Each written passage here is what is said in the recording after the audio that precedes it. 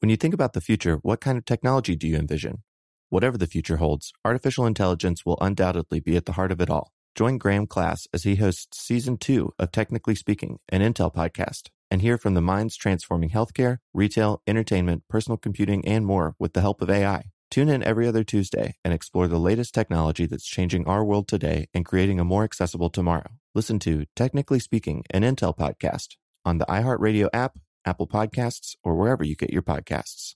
Hey, everybody. If you want to tell the world something or sell the world something, head on over to Squarespace, because they're going to help you build the website of your dreams. Say you want to sell some custom merch. Well, you can set up your online store, whether you sell physical, digital, or service products. Squarespace has the tools you need to start selling online. So go to squarespace.com/stuff right now, and you will face a free trial. And when you get ready to launch, use our offer code STUFF, and then you'll save 10% off your first purchase of a website or domain. How could you go wrong with Squarespace? Hey everybody, it's me, Josh, and for this week's Select, I've chosen our 2018 episode about the Unabomber. Misunderstood? You could say that. Environmental visionary who predicted some of the more negative aspects of our modern world? Yes, indeed. Unrelenting killer who didn't care who he hurt? Absolutely. And that kind of undercuts everything else, doesn't it? Still, it's a fascinating episode, and I hope you enjoy it. Welcome to Stuff You Should Know, a production of iHeartRadio.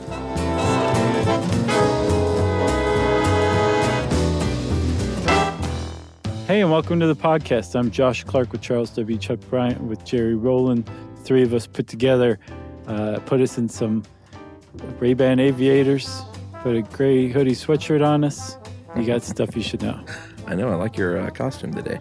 I thought I would dress up to really kind of drive home the idea that I know what we're going to be talking about. Yeah, you know what's funny is that today, all of these years later, when you see someone in aviators and a hoodie with the hood up, you say, geez, what's up, Unabomber? It's part of the social fabric these days. It really is. Like I ran across some I guess an article from the late 90s or whatever that was talking about that famous sketch and how it made its way onto like coffee mugs and keychains and T-shirts, and like it became like a pop culture icon. Oh yeah, I'm sure it was on some T-shirt design at what's that terrible store? Spencer's. Well, no, that one's Hot Topics. That one's great. No, Urban Outfitters. Oh, wait. So you're a Spencer's fan, huh? Sure. Okay.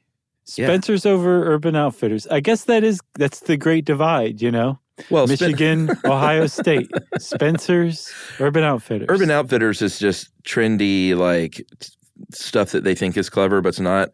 Spencer, you could go in and get a poster of a bikini lady on a Ferrari, some incense, and a giant rubber penis. Right. Like, what? That's a great store. I guess it is. Everything you need under one roof. I can't remember what I was in there for the other day, but they have like the most extensive selection of tasteless shot glasses I've ever seen in my life. At Spencer? Yeah, which it's like there's people collecting these. You can tell. I want to know who Spencer is. Spencer doesn't want you to know who he is. Okay. That's why he called his store Spencer? Yeah. His real name is Jackson McLean. Oh, wow. Nice work, Jackson. You sniffed me off the case. Nice. That was a good save, Chuck. Thanks. Speaking of good saves, I'm going to bail us out of this intro. Let's do it. And take us back, way back, to 1979. I'm a little 7-year-old Chuck. 8. Sorry, Chuck. We're going to go back one more year. 1978. Yeah, I was 7. Oh, so you knew I had got it wrong. Mm-hmm. Oh, okay. Well, in 1978, in the Chicagoland area, there's a university called Northwestern University. Go Wildcats? I didn't look this one up. I think it is the Wildcats. That's what we're going with. And there was a security officer named Terry Maker who opened a suspicious-looking package. I couldn't find why Terry Maker opened it, so I should say, everybody, I'm making the assumption here that it was deemed suspicious, and they're like, go get the security guard. But Terry Maker opened this package, and it exploded. Yeah. He got some minor cuts and burns. I don't see too many people counting him as a victim of the Unabomber, although I think Terry Maker would probably take issue with that. Sure. But he was, by all accounts, the first person to come into contact with the Unabomber or one of the Unabomber's bombs. Yeah, he was number one in 1978 that would go on to be 15 more bombs over a 17-year killing spree. Well, in a way, he killed 3 people in the end, wounded many more. Mm-hmm. And we won't go through all of the targets, but they ranged from American Airlines Flight 444 to the president of United Airlines, Percy Wood, to a Vanderbilt University secretary, to a timber industry lobbyist, to an advertising executive. Part of the reason why it was so maddening for so many years was because there was no rhyme or reason, seemingly, to the victims of the Unabomber's wrath.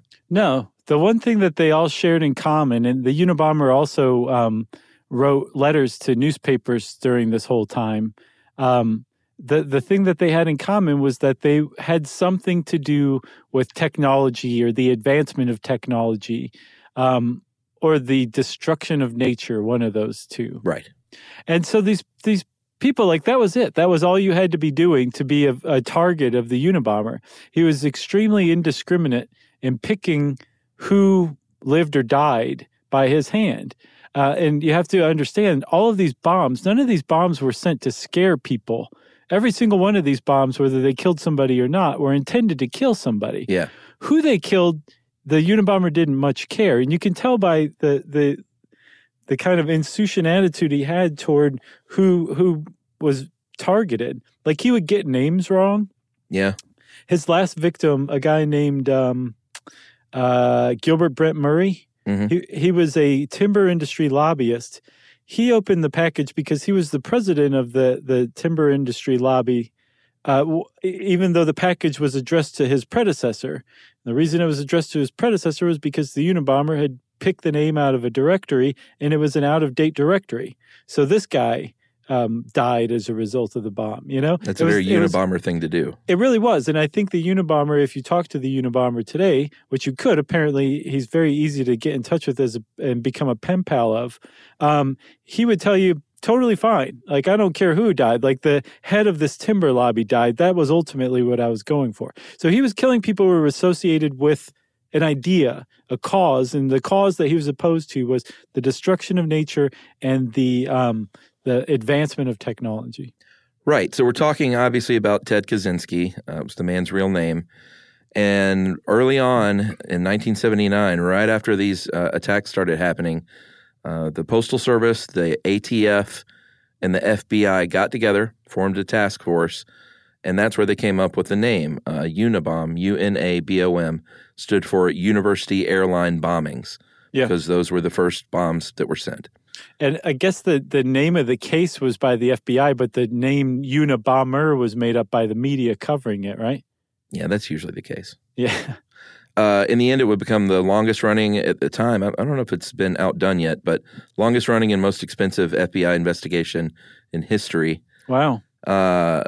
Eventually had 150 full-time employees on the case, which is amazing. And he was tough to get, and he had no forensic evidence left behind. He was very careful.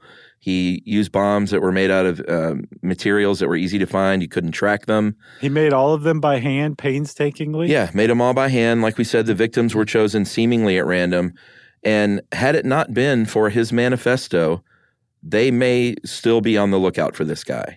Yeah, and even still, the way that they were able to connect these things was because during this 17-year campaign, he would write letters to the editors of newspapers around the country, claiming responsibility for these crimes. And then I think half of the bombs had the inscription FC on parts that were recovered. And FC stood for Freedom Club, because the Unabomber didn't call himself the Unabomber. Again, that was the media. All of these things, including the manifesto, was signed the Freedom Club. A club of one. Right. But he always wrote about we whenever he was referring to himself. Yes. So the whole thing came to a head in 1996 when Ted Kaczynski was arrested in his cabin in Lincoln, Montana. He was known to his neighbors as the Hermit on the Hill, and he'd lived there for years and years and years. I think since the early 70s, I believe.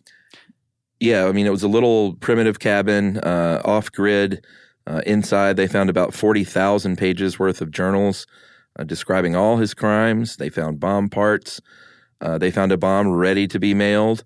And they knew they had their guy thanks to his brother, David, turning him in, essentially, after reading this manifesto. He was eventually arraigned in Sacramento, which is where the final murder took place. And he was sent to jail. Initially said, no, I don't want to plead insanity. That's a big point. Yeah, because I don't think he would have admitted something like that. But he tried to kill himself in early 1998 in his jail cell. That triggered a psychiatric evaluation, and he was diagnosed with paranoid schizophrenia, which triggered a plea bargain that basically said you can avoid the death penalty now if you take this plea bargain. He did, and in January of 1998, he pleaded guilty, accepted the 8 life sentences with no parole, and is now living with quite a few other famous bombers at the Florence, Colorado Alcatraz of the Rockies, the ADX there. Right. Which that place in and of itself is crazy. I looked into it. Yeah, I feel like it's come up in plenty of other episodes before because it certainly sounds familiar. Yeah. So I was looking into, there's this fascinating article called Harvard and the Making of the Unabomber by a guy named Alston Chase, who I think wrote a book on it. But in this article... it was so good. You read it too? Oh, yeah. So he really kind of lays out a pretty great case based on evidence that he compiled from interviews and things like that, that it's definitely not a slam dunk diagnosis that the Unabomber has schizophrenia. And he also, I don't know if he says it outright, but he at the very least intimates that it was Ted Kaczynski's brother David and his legal team that created the public persona of the Unabomber as a person with schizophrenia to keep him from getting the death penalty. This is much, much, much to the chagrin of the Unabomber, Ted Kaczynski, who eventually did cop to this plea bargain because it became clear to him that if he went to trial, his defense team was going to put in an insanity defense whether he liked it or not. Yeah. And he was denied the ability to represent himself. So he was presented with a choice. Either go to trial, plead insanity, maybe get a lesser defense. But in the meantime, his manifesto would be painted as the ramblings of a madman because he would be deemed insane, or plead guilty and not insane, defend his sanity, and then in his hopes, also by extension, defend his manifesto and the ideas in it. Yeah, so he is still in prison in Colorado. Apparently, like you said, he's got a lot of pen pals because he lived in a tiny little primitive cabin for so many years. By all accounts, he has adapted pretty well to prison life. Being in a small room is no big deal to him. Apparently not. And you can actually go to and I'm going to totally check this out. I don't know if I can do it on this upcoming tour, but you can go see that original cabin at the museum in Washington, D.C. And I've looked up pictures, and it's kind of all right there, which is pretty interesting. Yeah, the whole thing is just right there in the museum. Yeah, so he was a brilliant guy. Like you said, he went to Harvard. He was a national merit finalist. He was a math prodigy, started Harvard at 16, had an IQ or has an IQ of 167, and is just a brilliant, brilliant guy. And I think we should take a break. All right, I'm getting a tingle. And we'll come back and we'll talk. I guess we should talk about the manifesto. Let's. All right, ready for this.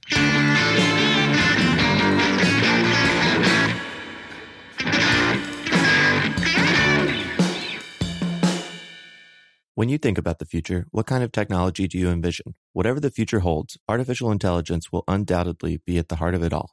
Join Graham Class as he hosts Season 2 of Technically Speaking, an Intel podcast from Ruby Studio in partnership with Intel. Explore the future of technology that's rapidly evolving our world today with the help of AI. There's still so much work and research needed to fully understand the power and potential of AI, and Intel is at the forefront of implementing AI and revolutionary technology that's changing the world we live in for the better. In each episode, Graham interviews the minds transforming medicine and healthcare, retail, entertainment, personal computing, and more, while pioneering new uses for AI in these spaces. Tune in every other Tuesday and explore the latest technology that's changing our world today and creating a more accessible tomorrow. Listen to Technically Speaking, an Intel podcast on the iHeartRadio app, Apple Podcasts, or wherever you get your podcasts. Today's episode is brought to you by Altoids because, let's face it, unraveling the mysteries of the universe is tough work. But with Altoids, your breath will be stronger than a black hole's gravitational pull, more intense than an alien abduction, and more reliable than your phone's battery during a podcast marathon. When it comes to needing intense freshness, Altoids have you covered. Altoids are stronger than your favorite conspiracy theory, more intense than the latest true crime docuseries, and more reliable than a Bigfoot sighting. They're not just mints, they're curiously strong mints. Find Altoids in the checkout aisle. Grab your tin today. Hey everybody, if you're building a deck at work and you want to supercharge it, check out Canva presentations. Work docs have been the same for too long, but Canva docs are different. They're visual. They grab readers' attention with images, charts, tables, and videos playable right in the doc. Plus, docs don't have to be just words on a page. You can make your docs pop with Canva docs. That's right. And Canva presentations are designed for every workplace and every department. Whether you work in sales, HR, ops, marketing, and more, Canva presentations can be the solution for you. Sales decks, marketing presentations, onboarding plans, you name it. Canva presentations might be the most visually impressive presentations you'll ever use. You start with a stunning template, use it as a springboard for your design, adding images, graphics, charts, data visualizations, all from a massive media library. It's super easy to wow any audience with Canva presentations. So start designing today at canva.com. Designed for work. That's canva.com.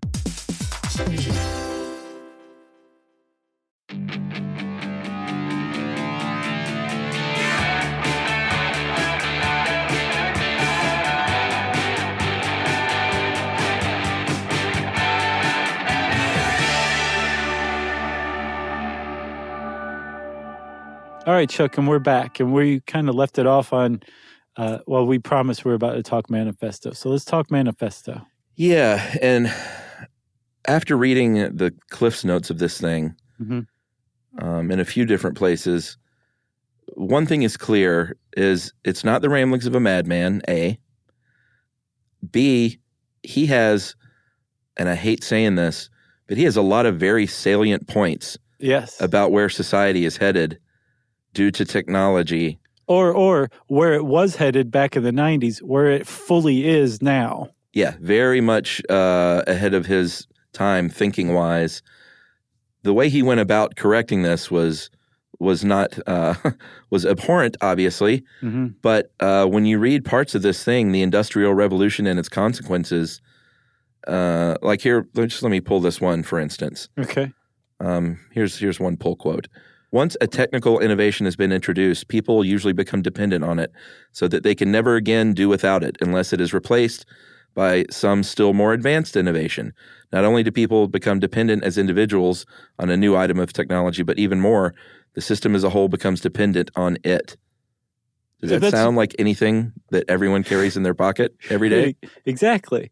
And he also points out that like the way that this happens, this dependence on technology, it comes about because new technologies seem good and helpful and useful, and then we eventually adapt ourselves to fit them better. We change our behavior. We change the way we see things. We change the way we think and interact with stuff to fit the technology. And his whole idea was that is the inevitable outcome from the Industrial Revolution. And that ever since the Industrial Revolution, our society has been in a stranglehold at the service of technology and the people who serve technology. And society has been restructured and reshuffled to the detriment of the individual human, to local communities as a whole. And that the only way that this is so ingrained now in our world, the only way to stop this is to violently overthrow the current system. And he has very laissez-faire attitude about what comes after. He said that we have no illusions about the feasibility of creating a new ideal form of society. Our goal only is to destroy the existing form of society. That was it. And that was the whole reason for his campaign, was to be one of the provocateurs of this revolution that upended technological society. Yeah, here's another summation of another part of the manifesto about the social infrastructure that he says is dedicated to modifying our own behaviors. This infrastructure includes an array of government agencies with ever-expanding police powers, an out-of-control regulatory system that encourages the limitless multiplication of laws, an education establishment that stresses conformism, ubiquitous television networks whose fare is essentially an electronic form of Valium, and a medical and psychological establishment that promotes the indiscriminate use of mind-altering drugs. So, again, I don't want this to come across that I look up to this guy in any way. Right. But when you read some of the stuff, you think, man, if this guy had only reined it in, he could have done good. Yeah, I can't remember what the turning point was, but there was some potential path that he was on where he could have done this peacefully, and he pulled back and went a violent way. And I think quite rightly that if he were not locked up for the rest of his life, he would keep sending bombs out. He would not stop. No, because he's not a moral agent.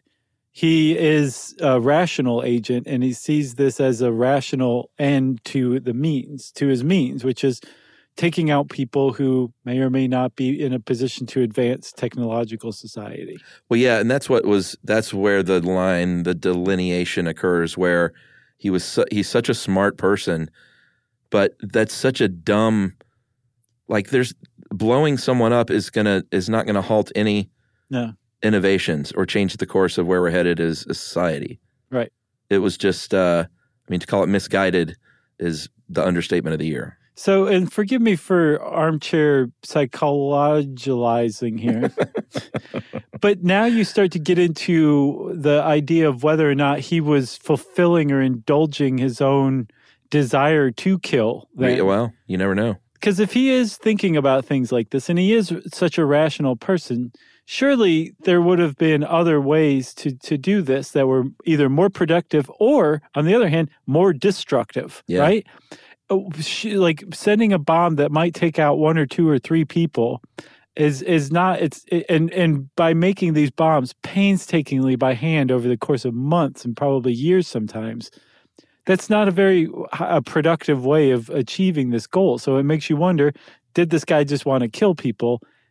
And that coupled with this view of technological society to form what we know as the Unabomber. Well, I think that was probably the case, is he was angry at where things were headed and he wanted to take it out on somebody.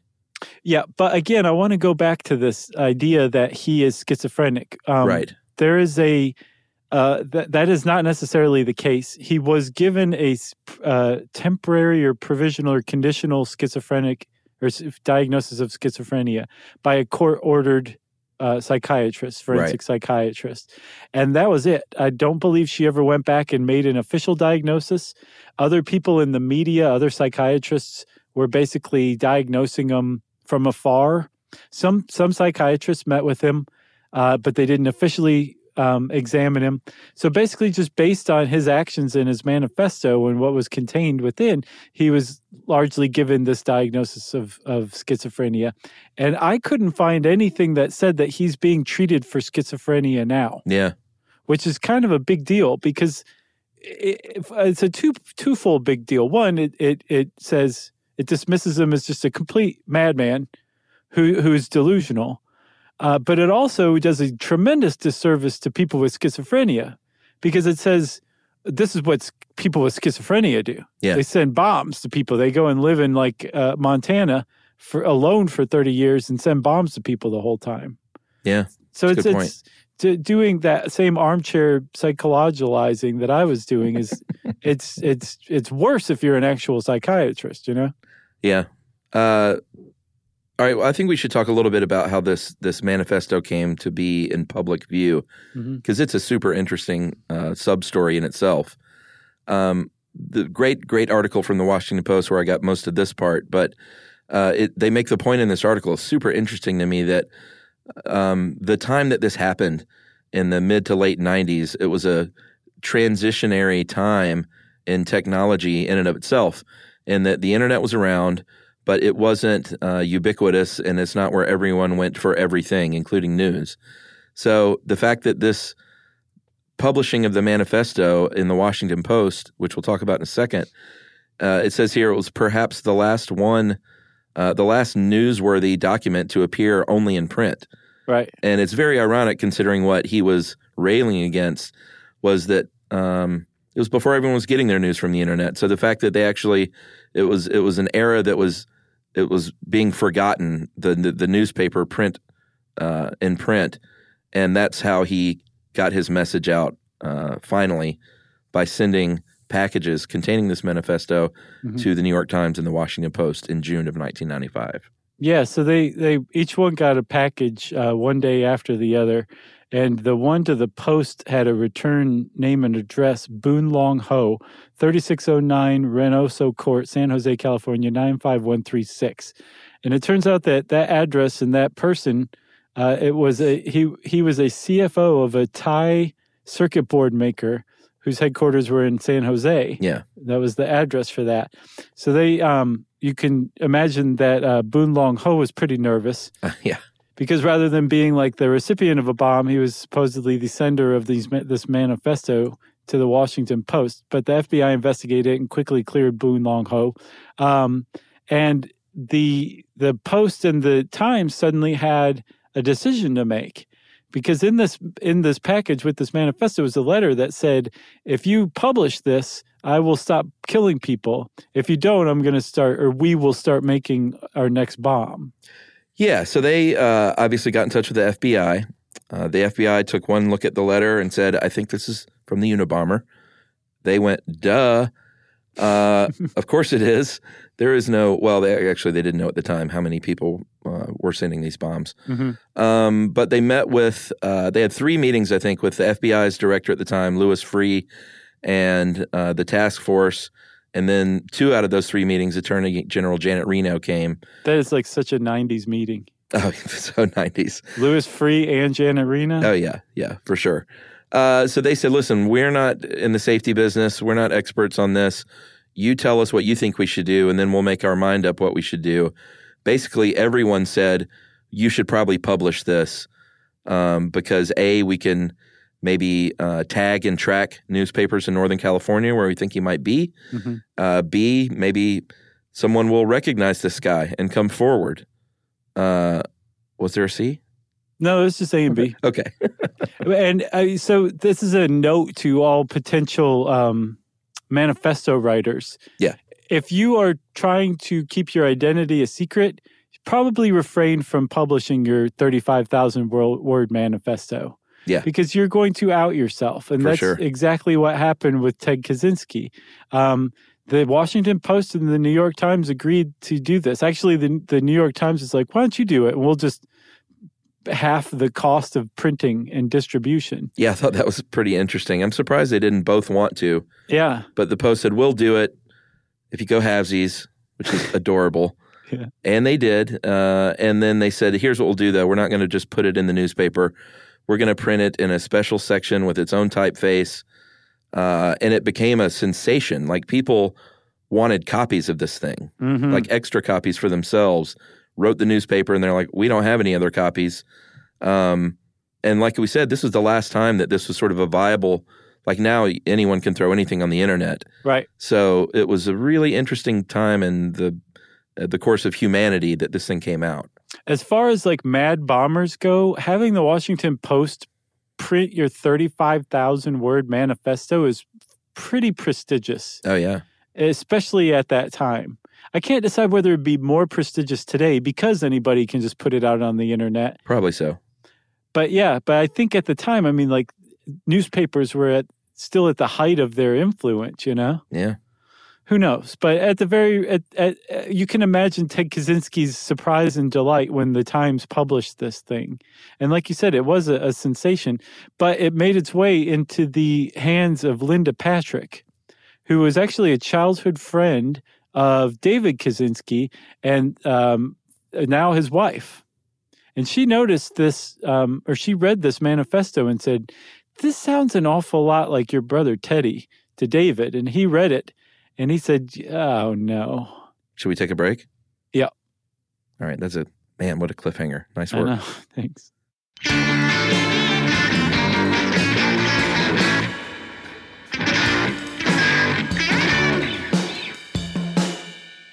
When you think about the future, what kind of technology do you envision? Whatever the future holds, artificial intelligence will undoubtedly be at the heart of it all.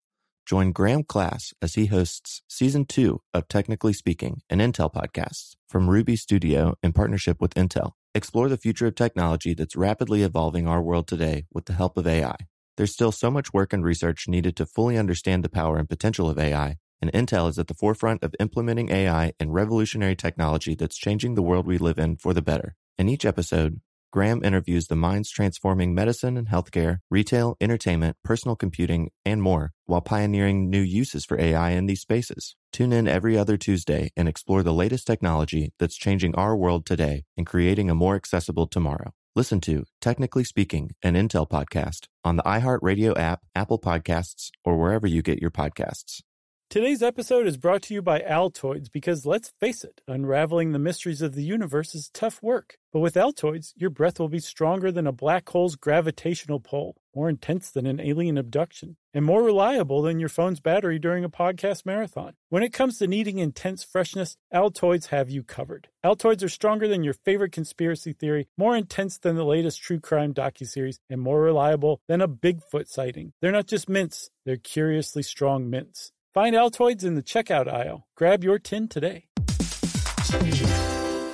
Hey everybody, if you're building a deck at work and you want to supercharge it, check out Canva presentations. Work docs have been the same for too long, but Canva docs are different. They're visual. They grab readers' attention with images, charts, tables, and videos playable right in the doc. Plus, docs don't have to be just words on a page. You can make your docs pop with Canva docs. That's right. And Canva presentations are designed for every workplace and every department. Whether you work in sales, HR, ops, marketing, and more, Canva presentations can be the solution for you. Sales decks, marketing presentations, onboarding plans, you name it. Canva presentations might be the most visually impressive presentations you'll ever use. You start with a stunning template, use it as a springboard for your design, adding images, graphics, charts, data visualizations, all from a massive media library. It's super easy to wow any audience with Canva presentations. So start designing today at canva.com. Designed for work. That's canva.com.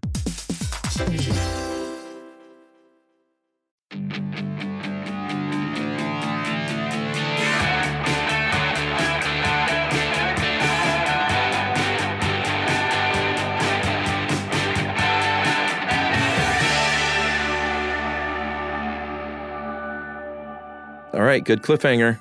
Thank you. I feel like we're dangling by our fingernails. So where we left off was Linda Patrick, wife of, sister-in-law of the Unabomber, wife of David, who was the younger brother, said, take a look at this. David read it and said, this sounds very much like my brother. In fact, there was a term. What was the term that he used that was sort of a dead giveaway? Cool-headed Logicians. Yeah, that's not something you hear every day. I don't use that very frequently. Yeah, so he saw that, and I think I can't imagine just the stomach churning, sinking feeling that he got. Right. When he saw those three words especially. Yeah. I like you said, that was the dead giveaway. I think if you put the whole thing together, though, he and his family had been receiving, actually he hadn't, leading up to, I think, 1989, he had been receiving letters from his brother about the same stuff. So I think even without that term, he probably would have been pretty convinced. But he was convinced enough to go.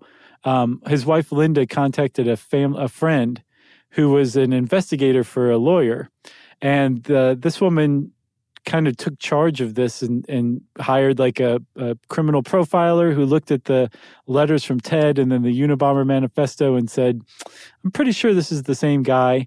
They hired another lawyer who represented the family, and they went to the FBI and said, we think we know who the Unabomber is. Yeah, I thought that was interesting in that he didn't go right to the FBI. Like, he took, it seems like, I don't know how much time, but... It said weeks. Yeah, went through a lot of effort privately to suss out whether or not they thought it was legit. I mean, I think he didn't, I mean, by all accounts, he didn't want to do this, and he was even worried what his mother would think. And finally, the mother did say, you know, she took his head in her hands and kissed him, and basically was like, I know you love Ted, and you had to do this, basically. She said, I knew it was you, Fredo. So now we should jump back in time and sort of explain the relationship with David and Ted and how they got here, because they were estranged for 20 years before this. Interestingly, you know, we talked about had he not decided to start sending bombs, he could have led a more productive life. Oh, easily. But David was sort of cut from the same cloth. Like, they bought this land together in Montana. Hold on, I want to say something here, Chuck. You just said that he could have led a more productive life. I said that he could have been more productive earlier, too. Do you realize what we're talking about? Is we're saying that he could have better fit into the technological system that he was railing against. Well, or not, or maybe been an outspoken advocate in a productive way on Facebook. There you go. Sorry for interrupting. I just had to point that out. No, that's all right. So they originally had bought this land in Montana together. They both had these sort of similar ideals about removing themselves from society. For David, though, it was like back to nature, getting out of the hustle and bustle of the world. To find himself. To find himself, like a spiritual journey. For Ted, it seems very much like, I don't like people. Yeah. He was a bit of a misanthrope, and they even have stories dating back to when he was like 7 years old, when David asked Mom, like, what's wrong with Teddy? Like, when people come over to visit, he runs to the attic and hides. Something's wrong. And his mom said, you know what? When he was a baby, he was hospitalized for a few days with a rash, and being separated from us for those few days is what has caused this. So, and then she says, so don't ever abandon Teddy. Yeah. That's what he fears the most, right? Yeah, not quite true, actually. So she lays that on this kid, and this is like his older brother that she's talking to him about, you know? But he said that as they grew up, he was kind of like Ted's entree into socialization. Like, David would go to parties, and I get the impression that Ted would kind of tag along, even though he was the older brother. But that's not to say that David didn't. He says that he looked up to Ted. And Ted was just this whiz kid, wonder boy genius when it came to math. Yeah. You said he went to Harvard at 16.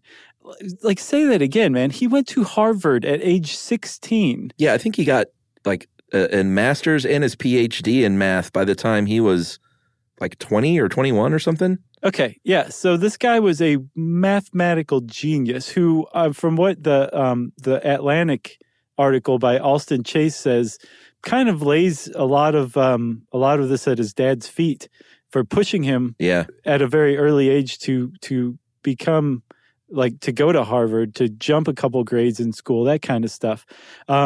So he was already, you could say, misanthropic, potentially socially maladjusted. Who knows? He wasn't like the most easygoing kid on the block. No. But supposedly once you got to know him, especially if you were a grown-up and not one of his peers, he was very easy to be around, actually. Yeah, so little brother David, he looks up to Ted. He tries to go to Harvard, is rejected. And then, like I said, they bought this land together. Ted builds this cabin. David later on says, well, can I build a cabin? You know, I want to build a cabin on this land too. Ted was like, no way, dude. This is my cabin and my land. So David, I'm sure, was, you know, very disappointed. He goes, finds his own land in West Texas, builds his cabin, and they corresponded for many years, 1,000 miles apart, about their journeys toward living off grid and getting back to nature. Yeah, I think he lived in just like Ted did for at least 8 years, I believe. And then he said his brother disowned him when he sent a letter saying that he was moving out of the the Forbidden Zone into upstate New York to go marry Linda Patrick, right? Yeah, I think he thought he was a sellout, basically. That's what I get too. He sent him like I think a blistering 20-page letter saying, "I'm done with you. We're done." And that was it. That was the last contact that he had, aside from one letter after their dad was diagnosed with lung cancer. That was the only contact he'd had. So he hasn't spoken to his brother, corresponded really with his brother since 1989. Yeah, they had this system worked out where if there was a family emergency, then David was to put draw a line under the stamp of the letter, and that's the only thing that he would open. If you send me any other letters, I'll burn them. Mm-hmm. And if you take advantage of this system and fool me by putting a line under it and it's not an emergency, then I'm never going to open a letter again. So he did send that one letter with a line under the stamp about his father. Ted didn't even reply except to say, thank you for sticking to our system. And he didn't even mention the fact that their father was dying. Right. So that was the last time they corresponded. Yeah. That was in 1994. But that was it for the correspondence. From 89 onward, David and Ted were estranged.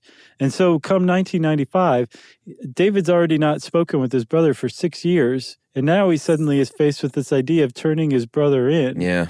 Knowing that he's probably going to get the death penalty. So when they finally did go to the FBI, and the FBI had their own linguistic analysis done on these letters, and they said, yeah, this is the guy.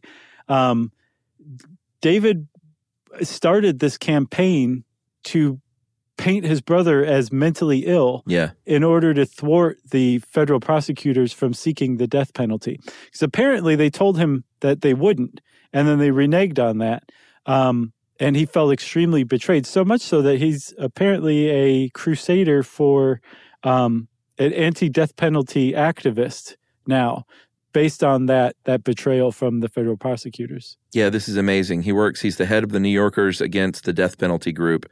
And get this, I know you know this, talking to everyone else. Oh, okay. His closest friend, his bestie, is Gary Wright, who is one of the computer store owners in Utah, who was a victim of Ted. Yeah.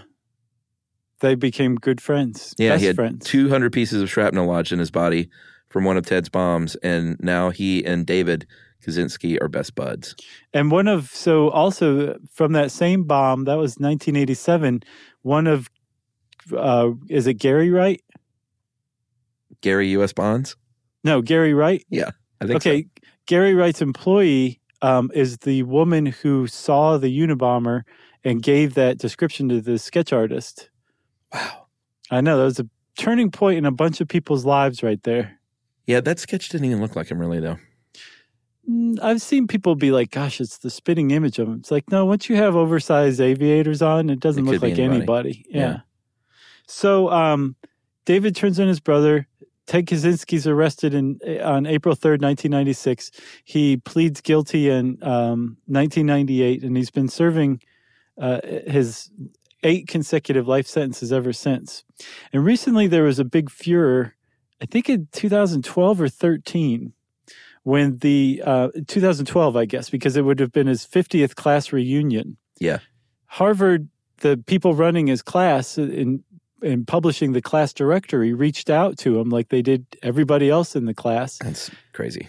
And sent him a form to fill out. And he filled it out and sent it back in, and they published it. Yeah, he said his job was prisoner, and that he listed his, 8 life sentences as awards. Yeah, and gave his address at the Florence, Colorado Supermax facility. And it was a huge embarrassment for Harvard because they were not paying attention, and a bit of a scandal, too. I think Ted Kaczynski probably thought it was hilarious. Yeah, should we finish with a little denouement about this weird Harvard experiment? Only if you say denouement again. All right, so going back in time once again to fall of 59 through spring of 1962, there was an experiment at Harvard University led by psychologist Henry Murray. And how they describe it here in this article is a disturbing and what would now be seen as ethically indefensible experiment on 22 undergrads. Each undergrad that took part, Ted Kaczynski was one of them, had a code name for the purposes of anonymity, and ironically, Ted Kaczynski's was Lawful, was his code name. So basically, what would happen is they would get it was interrogation is what they would go through. So they would go into a room, they would go downstairs to this basement room, and then a voice would say, enter the room. They would enter the room. They would sit down and be faced with a spotlight that would blind them in an otherwise dark room. Mm-hmm. And then they would sit in front of a board of inquisitors that would order them to do things, kind of start slow, and then eventually build up to where they're screaming and yelling at these kids, in Ted's case, I guess like 16, 17 years old, and berating them basically. And this was not just like you dressed like a slob or your mother's meatloaf is terrible. Like step one of all of this was that you were supposed to talk about some of your most deeply held beliefs, your most treasured beliefs and values and views on things. And then these inquisitors who were actually like law student, graduate students would harangue you over your beliefs and explain to you why they were so stupid and why you were such a useless human being for holding these beliefs. And the whole point of this, the entire point, was to find out the psychological limits for humiliation and stress brought on by humiliation and when people would crack. And this is not a one-time thing that he went and did for extra credit. This was carried out over 3 years. Yeah. Again, the kid's 16 at the time. He's already socially awkward. He's already isolated from his peers just by the virtue of his intelligence, let alone his personal choices at being isolated from everybody. And he's being harangued by like these people about his most deeply held beliefs. As Brother David said in another article, he doesn't believe that had anything to do with creating the Unabomber. Plenty of other people are like, no, I'm not so sure about that. Well, here's what I think. And what was the name of the article from The Atlantic? Did Harvard create the Unabomber? Harvard in the Making of the Unabomber. Yeah, it certainly didn't help, especially when he had this core belief system that was so firmly entrenched. To sit in a room for 3 years off and on and be criticized and screamed at and called a liar and denigrated like that, I'm sure it did not help. Yeah, supposedly he wasn't a very relativistic person. It was things were black and white. And if you believe something was right, it was right. So to have it assailed like that, surely it had some effect somewhere. It just couldn't. Well, I mean, Ted Kaczynski later said that Harvard were the worst years of his life. Yeah. So in some small way, I guess he got him back by getting that published in the directory and embarrassing the class. Yeah. Yeah. Revenge is a meal best served cold through a tiny slot in a metal door. Doing 8 life sentences. Yeah. If you got anything else? I got nothing else, man. That was a good one. It really was. And again, I think it bears repeating. Nothing about what we've said that agreed with the Unabomber and his theories has anything to do with agreeing with violence of any kind, especially indiscriminate random killing of people with bombs through the mail. It's probably the most cowardly way you could injure or hurt anybody. So we don't agree with that at all. I just wanted to say it one more time. Yeah, for sure. If you want to know more about the Unabomber, it's all over the place. You can go type that word, Unabomber, in your favorite search bar, and it will bring up lots of stuff. And in the meantime, it's time for listener mail. I'm going to call this Subway episode. Remember, we release our selects on Saturdays, and I believe this... I don't know if was this one of your picks? No. I guess it was mine then. Yeah. On Subways. So it's an old episode, but a recent re-release. Hola, Josh and Chuck. I'm an Andrea from Mexico. I've been listening to your podcast for a bit over a year now, but it's the first time I'm writing in. I listened to Subways, and even though it's a rerun, I really wanted to comment because I have some fun facts. As you mentioned in the episode, sometimes digging for subways has led to curious discoveries. In the case of Mexico City, the digging of the metro led to the discovery of a lot of the remains of the Aztec city, even though it was common knowledge that the Spanish city had been built over the ruins of, here we go, Tenochtitlan. That was pretty much it. Close. It was only when excavation started in the 60s that they could uncover a whole underground world. Since then, they have uncovered more than 20,000 archaeological objects and continue to find new things to this day. If you have a chance to walk around the city center, you may find the Templo Mayor right beside the Spanish cathedral. Who else can say their everyday commute includes walking by the altar of Ehecatl, Nice. god of wind? Anyway, I think these are very interesting, fun facts that I wanted to share with you and the fellow listeners. Maybe one day you can do a How Mexico City Works episode. The history of the city is super interesting. I think it's amazing. You can literally see the layers of time in the city today. And she attaches some pictures. And this is Andrea Gonzalez. And, man, we should do a show in Mexico City. Sure, man. I bet you we could get 1,000 people We'll find out. into a room. I know we haven't delved outside of English-speaking countries before, but I bet you of all the cities, we could probably do so in Mexico City. Yeah, if Morrissey does good in Mexico City, I'm sure we could too. That's kind of, we try and model our career after Maz. Did you see that picture she sent? Yeah. Of the altar of the wind god? I'm like, humans were sacrificed on that. Yeah. That's insane that you just walk past that on your way to the subway every day. I know. It's pretty interesting. Well, if you want to tell us about your interesting commute, we always want to hear stuff like that. You can tweet to us at SYSK Podcast. You can send us an email to stuffpodcast@howstuffworks.com.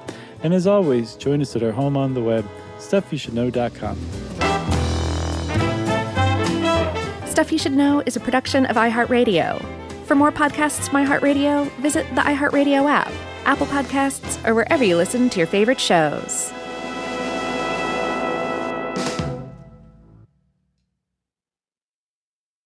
Are you thirsty? Well, Richard's rainwater is caught clean before it even hits the ground. Rain is naturally pure, so there's no need for harsh chemicals or additives. Richard's rainwater contains no chlorine, no forever chemicals, no microplastics, no nothing. Enjoy the smooth, clean taste of still rainwater or the cold-pressured bubbles of sparkling rainwater. Just visit richardsrainwater.com to find a retailer near you. That's richardsrainwater.com. And for a coupon, text STUFF to 251-292-8887 and receive $2 off a 12-pack case of Richard's Rainwater. Hey, if you haven't heard of Visible, well, now you have. They're the wireless carrier that's making wireless visible. It's in the name. Switch to Visible, the wireless company that makes wireless visible. Get a one-line plan with unlimited 5G data powered by Verizon as low as $25 a month, every month, taxes and fees included. Use promo code STUFF20 to receive $20 off your first month for listening to this podcast. Switch now at Visible.com. For data management practices and additional terms, visit Visible.com. The Visible monthly rate is $25 per month. Childproofing people's homes is hard, but Duracell is making it just a bit simpler. Not only are they committed to educating parents, caregivers, and medical professionals about the importance of battery safety, they make the only lithium coin batteries with a non-toxic bitter coating to help discourage children from swallowing them. Duracell even features child-secure packaging designed to avoid accidental opening. Learn more at Duracell.com/powersafely. Available on 2032, 2025, and 2016 sizes.